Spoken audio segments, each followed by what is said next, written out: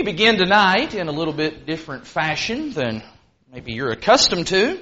I'd like to actually ask for and encourage some audience participation, and so yes, that means you are allowed to speak up here in just a moment when I ask for a response. Just a little bit of Bible trivia that I think will help to get our gears working this evening in the Word of God. This is a who said it question. The question I'd like to know the answer to is, who said it is more blessed to give than to receive? Who is credited with making that statement? Jesus. And probably putting the words in red, that was probably kind of a giveaway for anybody who did not know ahead of time, but that's exactly right. And in fact, that is one of the great statements that Jesus made. But that's a wonderful statement of just general truth, isn't it? Regardless of who said it, the fact that Jesus said it, I think, makes that even more poignant. The idea that the greatest joy and the greatest purpose that we could ever find in this life is not found in what people can do for me, but instead what I can do for others. That real joy and real purpose, it's not about getting, instead it's about giving. That is a beautiful and wonderful concept. And it's really no wonder that Jesus is the one who would make such a statement as that. Because Jesus is the very embodiment of that principle, isn't he? Think about it. Jesus gave up his position in heaven. Jesus gave of himself in coming to this earth. Jesus gave his body to be sacrificed on the cross of Calvary. Jesus gave up many of his divine privileges when he came to this earth. Jesus did all of that in order to give to sinners the right and the possibility and the opportunity to be called the sons and the daughters of God. Jesus took more delight in giving than in anything that he could ever expect to return and receive from us. Jesus knew exactly what it meant whenever he made that statement, it is more blessed to give than to receive. Here's the follow-up question though, and once again, audience participation is encouraged. This is a little bit tougher question, I will admit to you. When and where and to whom did Jesus make that statement to? Not getting a bunch of immediate responses like I did a moment ago. And you want to know the answer to that? The reason everybody's not chiming in with answers? Well, the reason is we don't know. We don't know when Jesus said that or where he was when he said it or the group of people that he was talking to when he said that. We don't have a clue about that. You can read Matthew, Mark, Luke, and John, all four of those gospel accounts, and you won't find any specific instance of Jesus saying that to anybody, not recorded in Scripture for us. In fact, you can even look at some of those outside of the Gospels encounters that Jesus has with people. Acts 1, he's talking with the apostles there. Acts 9 has an encounter there with some people. Even then, he doesn't make reference and say this to anybody. And so, you're not going to be able to go anywhere in the New Testament to find out the exact context in which that great statement was uttered. Somebody would maybe say, well, if we don't know when and where and to whom Jesus made that statement, then how do we know that Jesus made that statement? Audience participation again. All right, there's some red letters, and certainly that's true here, but it's also true here. How do we know that Jesus said that? Yeah, we actually have an inspired apostle, an inspired man who gives credit of that statement to Jesus when he said it. And we have that record of that in Acts the 20th chapter. Would you actually be opening up your Bible to Acts chapter 20?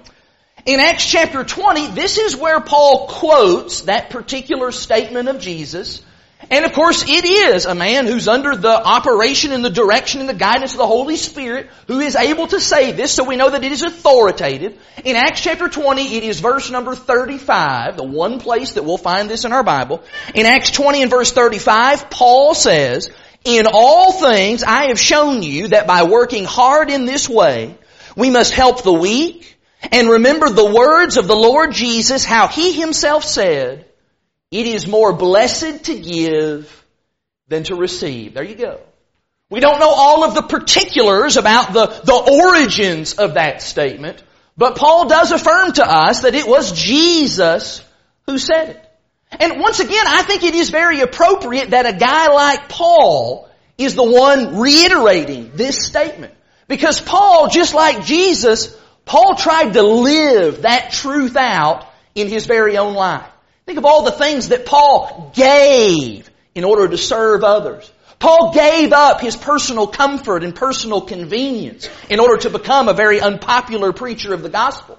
Paul gave up his health and his physical well-being in order to spread the good news to as many people as he possibly could. In fact, in Philippians chapter 1, Paul even says that he was willing to give up going to heaven, at least right now. He's willing to put that off for a little while longer in order to serve and to teach and to reach more people.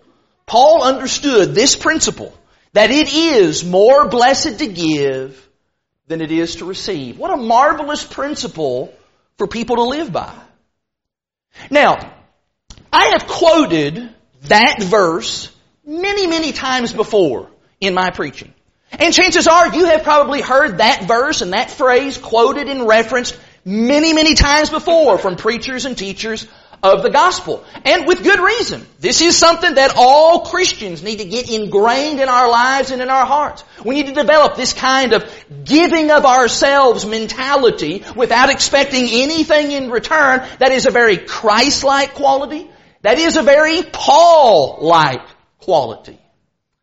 However, here's the question that I really want to get to this evening. When Paul made that statement in Acts 20 and verse 35, do you have any idea who he was talking to?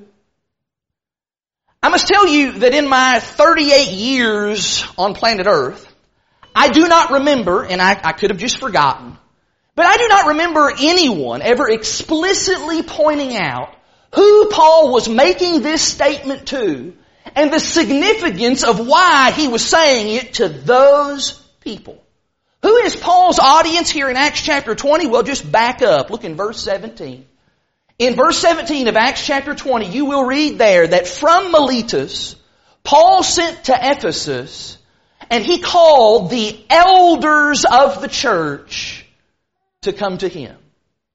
The one time in Scripture where this phrase is found, Paul is addressing the elders of a local church. Now, that does not mean that this principle of it is more blessed to give than to receive, that doesn't mean that that isn't applicable to everyone, because it most certainly is. But it is of great interest to me that the one time that it is found in all of the Bible, that statement was applied and it was meant directly for elders, for shepherds in a local congregation. And the reason that is of particular interest to me right now is because we are in the midst of a very focused search for elders, for men who would serve as shepherds in this local church. We're looking for some shepherds. We're looking for a few good men who would rise to that occasion and serve in this capacity. My dad, of course, has been teaching about shepherds and about the various aspects of that on the Wednesday night adult class. He's been doing that for 5 weeks now. And tonight, this marks the third sermon that I have preached in this series on shepherding the flock of God. And of course, our goal in all of this, not just mine and his goal in the teaching, but all of us, hopefully, in this endeavor, our goal is very clear. We want to find men who are qualified to serve in this way so that we can be complete in how God wants a local church to be. And in so doing, we can have the joys and the blessings of being scripturally organized, the blessing of having leadership the way God wants His people to have. And this evening, what I'd like to do for just a couple of minutes is I want to talk from Acts chapter 20 about what I believe is often the overlooked virtue that we absolutely need in order to have shepherds here at Lakeside. I believe that what Paul says to these elders in Acts 20 and verse 35, I believe it strikes at the very core of what a shepherd's job is all about. And it strikes at the true reward that comes from having a willing and giving heart. And there is a very specific reason as to why I am devoting an entire lesson to this one characteristic. Because one of the reasons as to why churches oftentimes do not have elders is because many times there are qualified men who just are not willing to accept that role and to accept that responsibility. In fact, the sermon that I preached last month, this was the final point that I concluded with. That lots of times that's what you'll have. Here's maybe a church that's ready to start putting forward some names for consideration. And so maybe we go to this brother that we perceive and we've observed over time as being, well, he seems like a qualified individual. Been watching him, he's been developing his life in a certain way. And so we go to that brother and we ask him, hey, would you be willing to be considered to serve as a shepherd over this flock? And that man responds by saying, no. Well, why not, brother? Is it an issue if you don't feel like you're qualified? Well, I'm not really necessarily that. No, I just don't desire that work. I just don't desire the responsibility that comes along with serving as a shepherd. Now, I touched on this just kind of briefly at the end of that lesson last month, but tonight I'm going to tell you, I'm going to try to just level a full frontal assault on that kind of thinking. Because it is my conviction that if more men understood and if more men lived by this principle of Acts 20 and verse 35, that it is more blessed to give than it is to receive, then I believe the role of shepherd, it would become a much more desired work. How do I know that? Well, let's just stop and think about the couple of guys who are credited with quoting and making this statement. Stop and think for a second about Jesus. Jesus is the one who originally made this statement. How many of you think that Jesus desired to suffer and to die? How many of you think that Jesus desired the humiliation and the shame of the cross? How many of you think that Jesus desired to be that sacrificial offering for all mankind? That He aspired to endure the crucifixion? Of course Jesus didn't desire those things. And so the question is, well, why did He do those things? Why did He undergo all of that? I'll tell you why. Because He aspired to give of Himself. He desired to give Himself up in order to save others. His desire was to give everything that He possibly could, even His very own life's blood, in order to help those who were lost in sin. That, of course, would be you and me. Jesus did all of that because He recognized, He embodied this principle that it is more blessed to give than it is to receive. He desired to be a giver, not the actual minutia of the job itself. That's not what He desired. Or think about Paul. Think about the guy who then quotes Jesus on that. Do you think that the Apostle Paul aspired for another beating? Paul was beat several times. Do you think that's what he aspired and he desired? Do you think Paul desired to be thrown in prison again and again and again? Do you think Paul desired to be forsaken by some of his friends, some people who actually called themselves Christians? Do you think that's what Paul desired? No, he didn't desire any of that stuff. But he did it anyway, and you want to know why? Because he aspired to help people to learn the truth. He desired to assist others in being able to go to heaven someday. He desired to give of his very life in order that others could be the recipients of great blessings. You know, I am concerned whenever qualified men are approached about serving as an elder in the local church, and they jump on 1 Timothy chapter 3 and verse 1, and that's that passage that says that a man must desire this work, and they say, well, I'm sorry, I just don't desire the work. Well, brother, you've got all these other things. Well, I'm sorry, I just don't desire to do that. Listen to me very carefully. We're not asking, do you desire late night elders meetings? That's not what we're asking. We're not asking, do you desire the stress and the anxiety that does come along with the work of an elder? That's not what we're asking. We're not asking, do you desire having to go visit that wayward brother for the 6th time this year about the same problem? No! What we're asking is we're asking, do you desire to give? Do you desire to give in order that others may receive? I've got to tell you, I refuse to believe that we would have capable and qualified men in this congregation who, when confronted with that question, they would just say, no. No, I don't desire to give.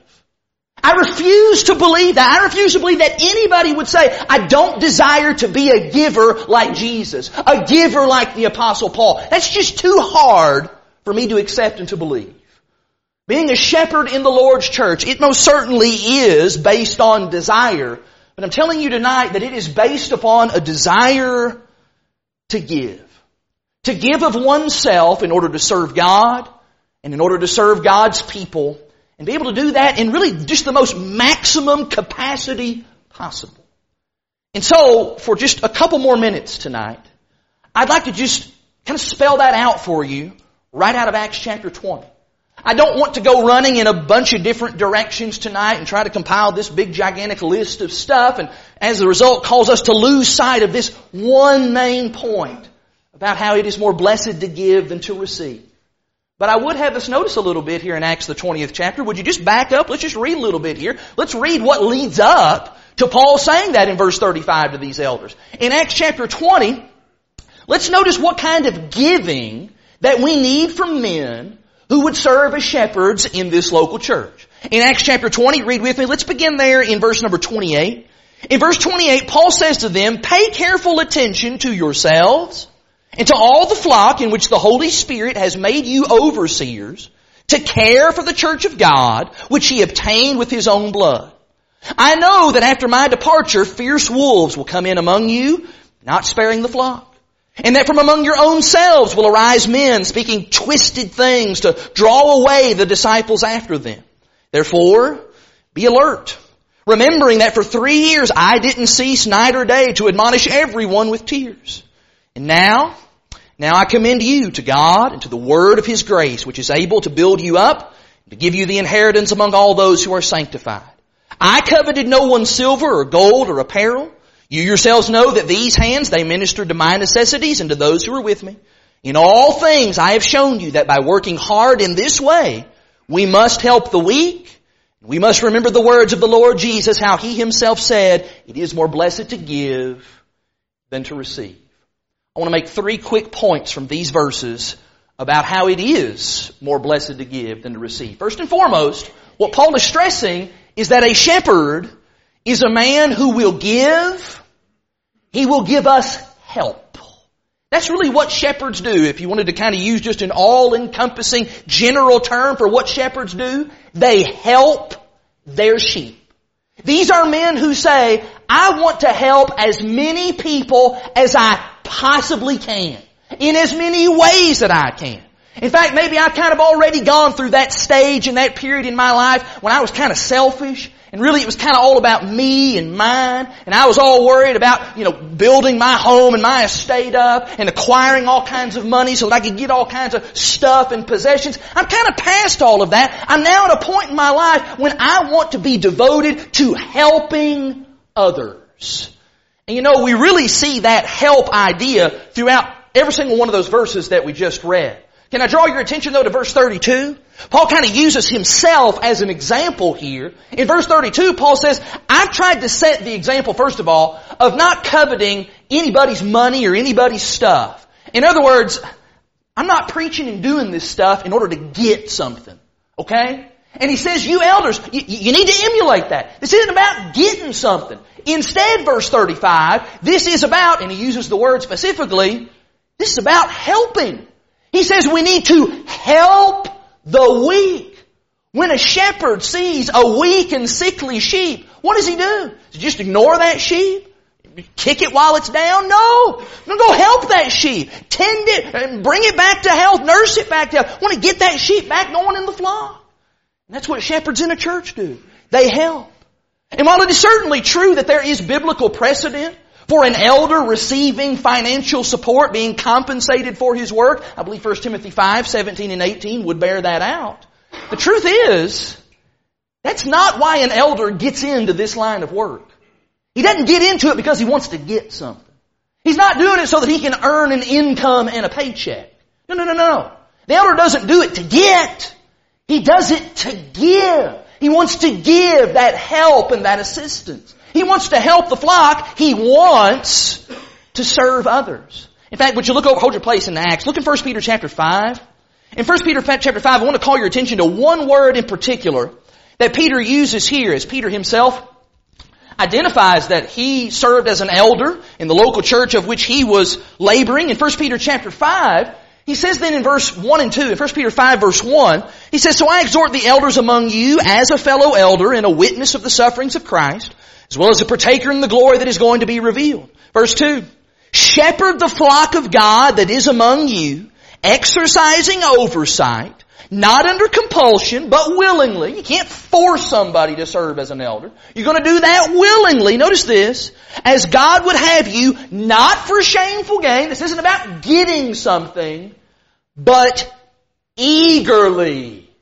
Eagerly. That's the idea here. This isn't about what I get. If this was about what I get, I'd stop being an elder and I'd go get me some more fishing time instead. This isn't about getting recognition and praise heaped upon you. In fact, oftentimes elders are the ones that people throw their darts at. That is, if the preacher can dodge out of the way fast enough. This is about something entirely different. This is about an eagerness, verse 2, to help. Not an eagerness to be paid. It's not an eagerness to have everybody pat me on the back and tell me what a great job that I've done, although we ought to do that. The book of Hebrews talks about how elders need to be honored and esteemed. This is about helping people. This is about being in really the best position possible to help as many people as possible. Now let me just throw this out there. Let me just ask this. This is really for everybody. Who here does not want to help people? Go ahead, just raise your hand right now if you're not interested at all in helping people. That's exactly what I thought. We all would like to help people, particularly in a spiritual way. If we can help somebody to know the Lord, if we can help somebody in their walk with Jesus Christ, we'd all love to do that. We'd grab a hold of that opportunity. And in fact, we all do have that obligation. Galatians 6:10, 1 Thessalonians 5, lots of places that talk about doing good and helping the weak and doing stuff for other folks. All of us as Christians need to be involved in that. But a shepherd is a man who desires to give himself up for the good of the flock. And he does that because he wants to give us the help that we need. What I want to know is I want to know, do we have men here who would be willing to say that it is more blessed for me to give help than it is for me to receive? Secondly, as you turn back to Acts chapter 20, Paul shows those Ephesian elders that shepherding is based upon a desire to give men who will give us teaching and who will give us instruction. As you notice there in Acts chapter 20, that's really kind of how he begins the talk there about the instruction, the feeding. Some translations actually use the word feed. The ESV uses the word care. Would you drop down and look at verse 32? In verse 32, he says, "I'm now commending you to God and to the word of His grace, which is able to build you up and to give you the inheritance among all those who are sanctified." These are men who are just feeding on the word all the time themselves. And they're then going to impart that and share that with others. In fact, jump back up to the previous verses, verse 30 and 31. He says one of the reasons that you're going to need to be people who have instruction and capability to teach is because, verse 30, from among your own number, there's going to be men who are going to speak twisted things. And they're going to try to draw disciples away after them. Therefore, you need to be alert. And remember that for 3 years, I didn't cease night or day to admonish everyone with tears. Paul says, I spent all this time teaching, pleading, using the Word of God to help people be what they ought to be. And you elders, you need to do the exact same thing. You have devoted yourselves. You have given yourself over fully to being people of the book. And that, of course, is absolutely essential just when you start talking about the qualifications for a man to be an elder. Hold your place in Acts again. Look in Titus chapter 1. In Titus chapter 1, in the Timothy passage in 1 Timothy 3, Paul says they are just being apt to teach. But in the Titus passage, he actually gives a little bit more detail. In Titus chapter 1, this is verse number 9. In Titus 1 and in verse 9, he says here that an elder, he must hold firm to the trustworthy word as taught, so that he may be able to give instruction in sound doctrine and also to rebuke those who contradict it. Please don't read these passages and come away thinking that an elder is just a walking Bible encyclopedia. That he just instantly can rattle off the answer to any Bible question that you may have. That he's able to just memorize every verse in the Bible and he can just shoot that at you anytime that you need it. That's not what that's talking about. This is a guy who knows the Scriptures. He's able to just sit down with somebody. He's able to work through the Scriptures. He's got the principles of Scripture planted deeply in his heart. And he's able to impart that to other people. Maybe he does that in a public way, in a Bible class setting. Maybe he does it in the pulpit, in a preaching kind of way. But maybe he's just doing that one-on-one. This is a guy who loves the Word. He devotes his time to studying that Word, growing in the Word. He prays about it. In fact, if you notice there, as you go back to Acts chapter 20, after Paul had said all this stuff to these elders, what's the first thing that they did? They knelt down and they prayed. Prayed about this stuff. This is a guy that's devoted to the Word and then prays about that and asks God for wisdom and for guidance and how they give and deliver that Word to others. Let me just ask you, thinking about being a sheep, what would you give to have not just one shepherd, but at least a couple of shepherds who'd be willing to just feed you when you're hungry? Feed you and give you the nourishment that you need in order to grow and to be what you ought to be as a sheep.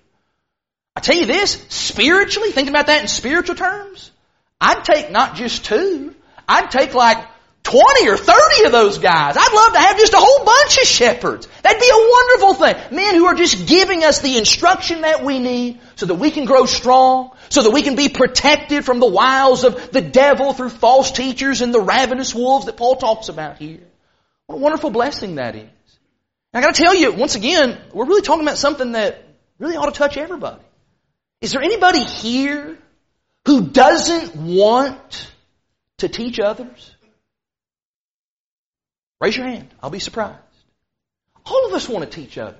In fact, if you've ever had the pleasure and the experience of kind of helping people to understand some things about the Bible that they didn't know before, walk them through various Bible subjects, maybe work through a passage of Scripture, man, you just know the great joy and the wonderful feeling that comes from sharing the precious words of life with another soul. And that's what elders do. So who here doesn't want to be involved in that? Who here doesn't want to be involved in teaching and instructing others? A shepherd, though. Here's a man who has been willing to give himself up for the good of the flock because he wants so much to be involved in the teaching and instruction of that flock of sheep. Do we have men here who would be willing to say that it is more blessed for me to give instruction than it is for me to receive? And then finally, this evening, as you turn back to Acts chapter 20, shepherding is based upon a desire to give. And what Paul says in this passage is that we need some men who will give. They will give us protection. And that's really kind of how Paul begins this section. In Acts 20, look at verse 28 again. He says you need to pay careful attention to yourselves. Pay careful attention to all the flock in which the Holy Spirit has made you overseers. What overseers do? They oversee. That implies some protecting. They're watching out for. They're looking out for the well-being of the flock. You've been made overseers by the Holy Spirit to care for the church of God, which He obtained with His own blood. Look at verse 29. I know that after my departure, those fierce wolves are going to come in among you, and they're not going to want to spare the flock. You need to be ready for that. You need to be on guard for that. Drop down to verse 31. Therefore, be alert. Remember that for 3 years I didn't cease night or day to admonish everyone with tears. You know, one of God's greatest complaints against the shepherds in the Old Testament was the fact that they had fallen asleep on the job. They had not given the protection that God's people needed. Ezekiel chapter 34 is one of the most scathing denunciations of those Old Testament shepherds. God says, you allowed my sheep, you allowed them to be devoured by the wolves and the beast. You didn't protect them. You didn't watch out for them. But in the New Testament, God calls for shepherds to be people who have made that just their job. They're just looking out for the sheep all the time. Always looking, is this sheep in danger? Is there the possibility that someone may come in among us? And we watch and we observe that person and they start showing some signs of maybe causing some disruption and some problems here. Elder's going to be the first guy to go to that person and say, hey, cut it out. We're going to get you out of here. That's what an elder does. And in fact, there is a sense in which all of us, once again, All of us need to be doing that. I realize somebody may be thinking right now, who am I? I'm young, or maybe I'm a woman. Maybe in some way I feel like that's really not my role to provide protection for the flock. Listen, you see somebody who is spiritually in danger, you going to just be quiet about that? You just not do anything about that? No, if you're a Christian, you're going to get up and go. You're going to say something to that person. You're going to go and grab them before they fall off the edge of that cliff. All of us have this obligation. In fact, it is a great privilege that we're able to help one another in that kind of way. But once again, who's a shepherd? Shepherd is a man who has desired to give himself up for the good of the flock because he wants to devote himself to giving us that protection. Do we have men here who will say, it is more blessed for me to give protection than it is for me to receive? This is a powerful principle when you think about the idea of it is more blessed to give than to receive. And maybe unlike some of the other lessons that I've preached and will preach in this particular series, it has absolute wide range application. Everybody here needs to be thinking about how I can appropriate this truth of it's more blessed to give than receive, how I can work that into my life. Here's 3 areas. Be a great place to start. All of us want to be givers. But I want to tell you the focus of this lesson is about finding men who are qualified, who meet those Holy Spirit given qualifications, who are willing to take that verse in Acts 20 and verse 35, that for the longest time, I really didn't even think about who that was being said to. But you will take that very personally, and you will see that as your charge and your mission in this life, to serve and to give of yourself to shepherd this local flock.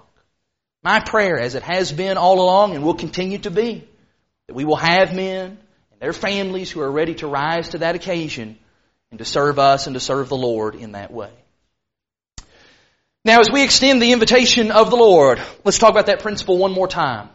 It is more blessed to give than to receive. That is probably no more true than we talk about the idea of giving yourself to Jesus Christ. When you are willing to surrender and to give your very life to the Lord, submit to Him through obedience to the gospel, being baptized in water for the remission of sins, being united with Him in the waters of baptism, man, that's a wonderful giving that you are doing. Man, what blessings you receive from doing that. You get forgiveness of your sins. The Lord adds you to His family. You're now His son or you're His daughter. All kinds of every spiritual blessing is found in Christ Jesus. What in the world would hinder somebody this evening from saying, I don't really want to give myself in that way? Come on. Water's ready. Garments back here. Myself and others ready to assist you in becoming a Christian this evening. You can know the great blessing of being a child of God. If you are one of God's children, but you've not been living faithfully, then brother or sister, this is an invitation for you to come back to the Lord. Maybe you're one of those sheep that's kind of wandered astray. We don't have elders here to help bring you back into the flock. But the good shepherd, the chief shepherd, He is beckoning you to come through His Word, through the words of this song that we're about to sing. Won't you come back? If you're subject to the Lord's invitation in any way, why don't you do something about that? Do it right now while we stand and while we sing.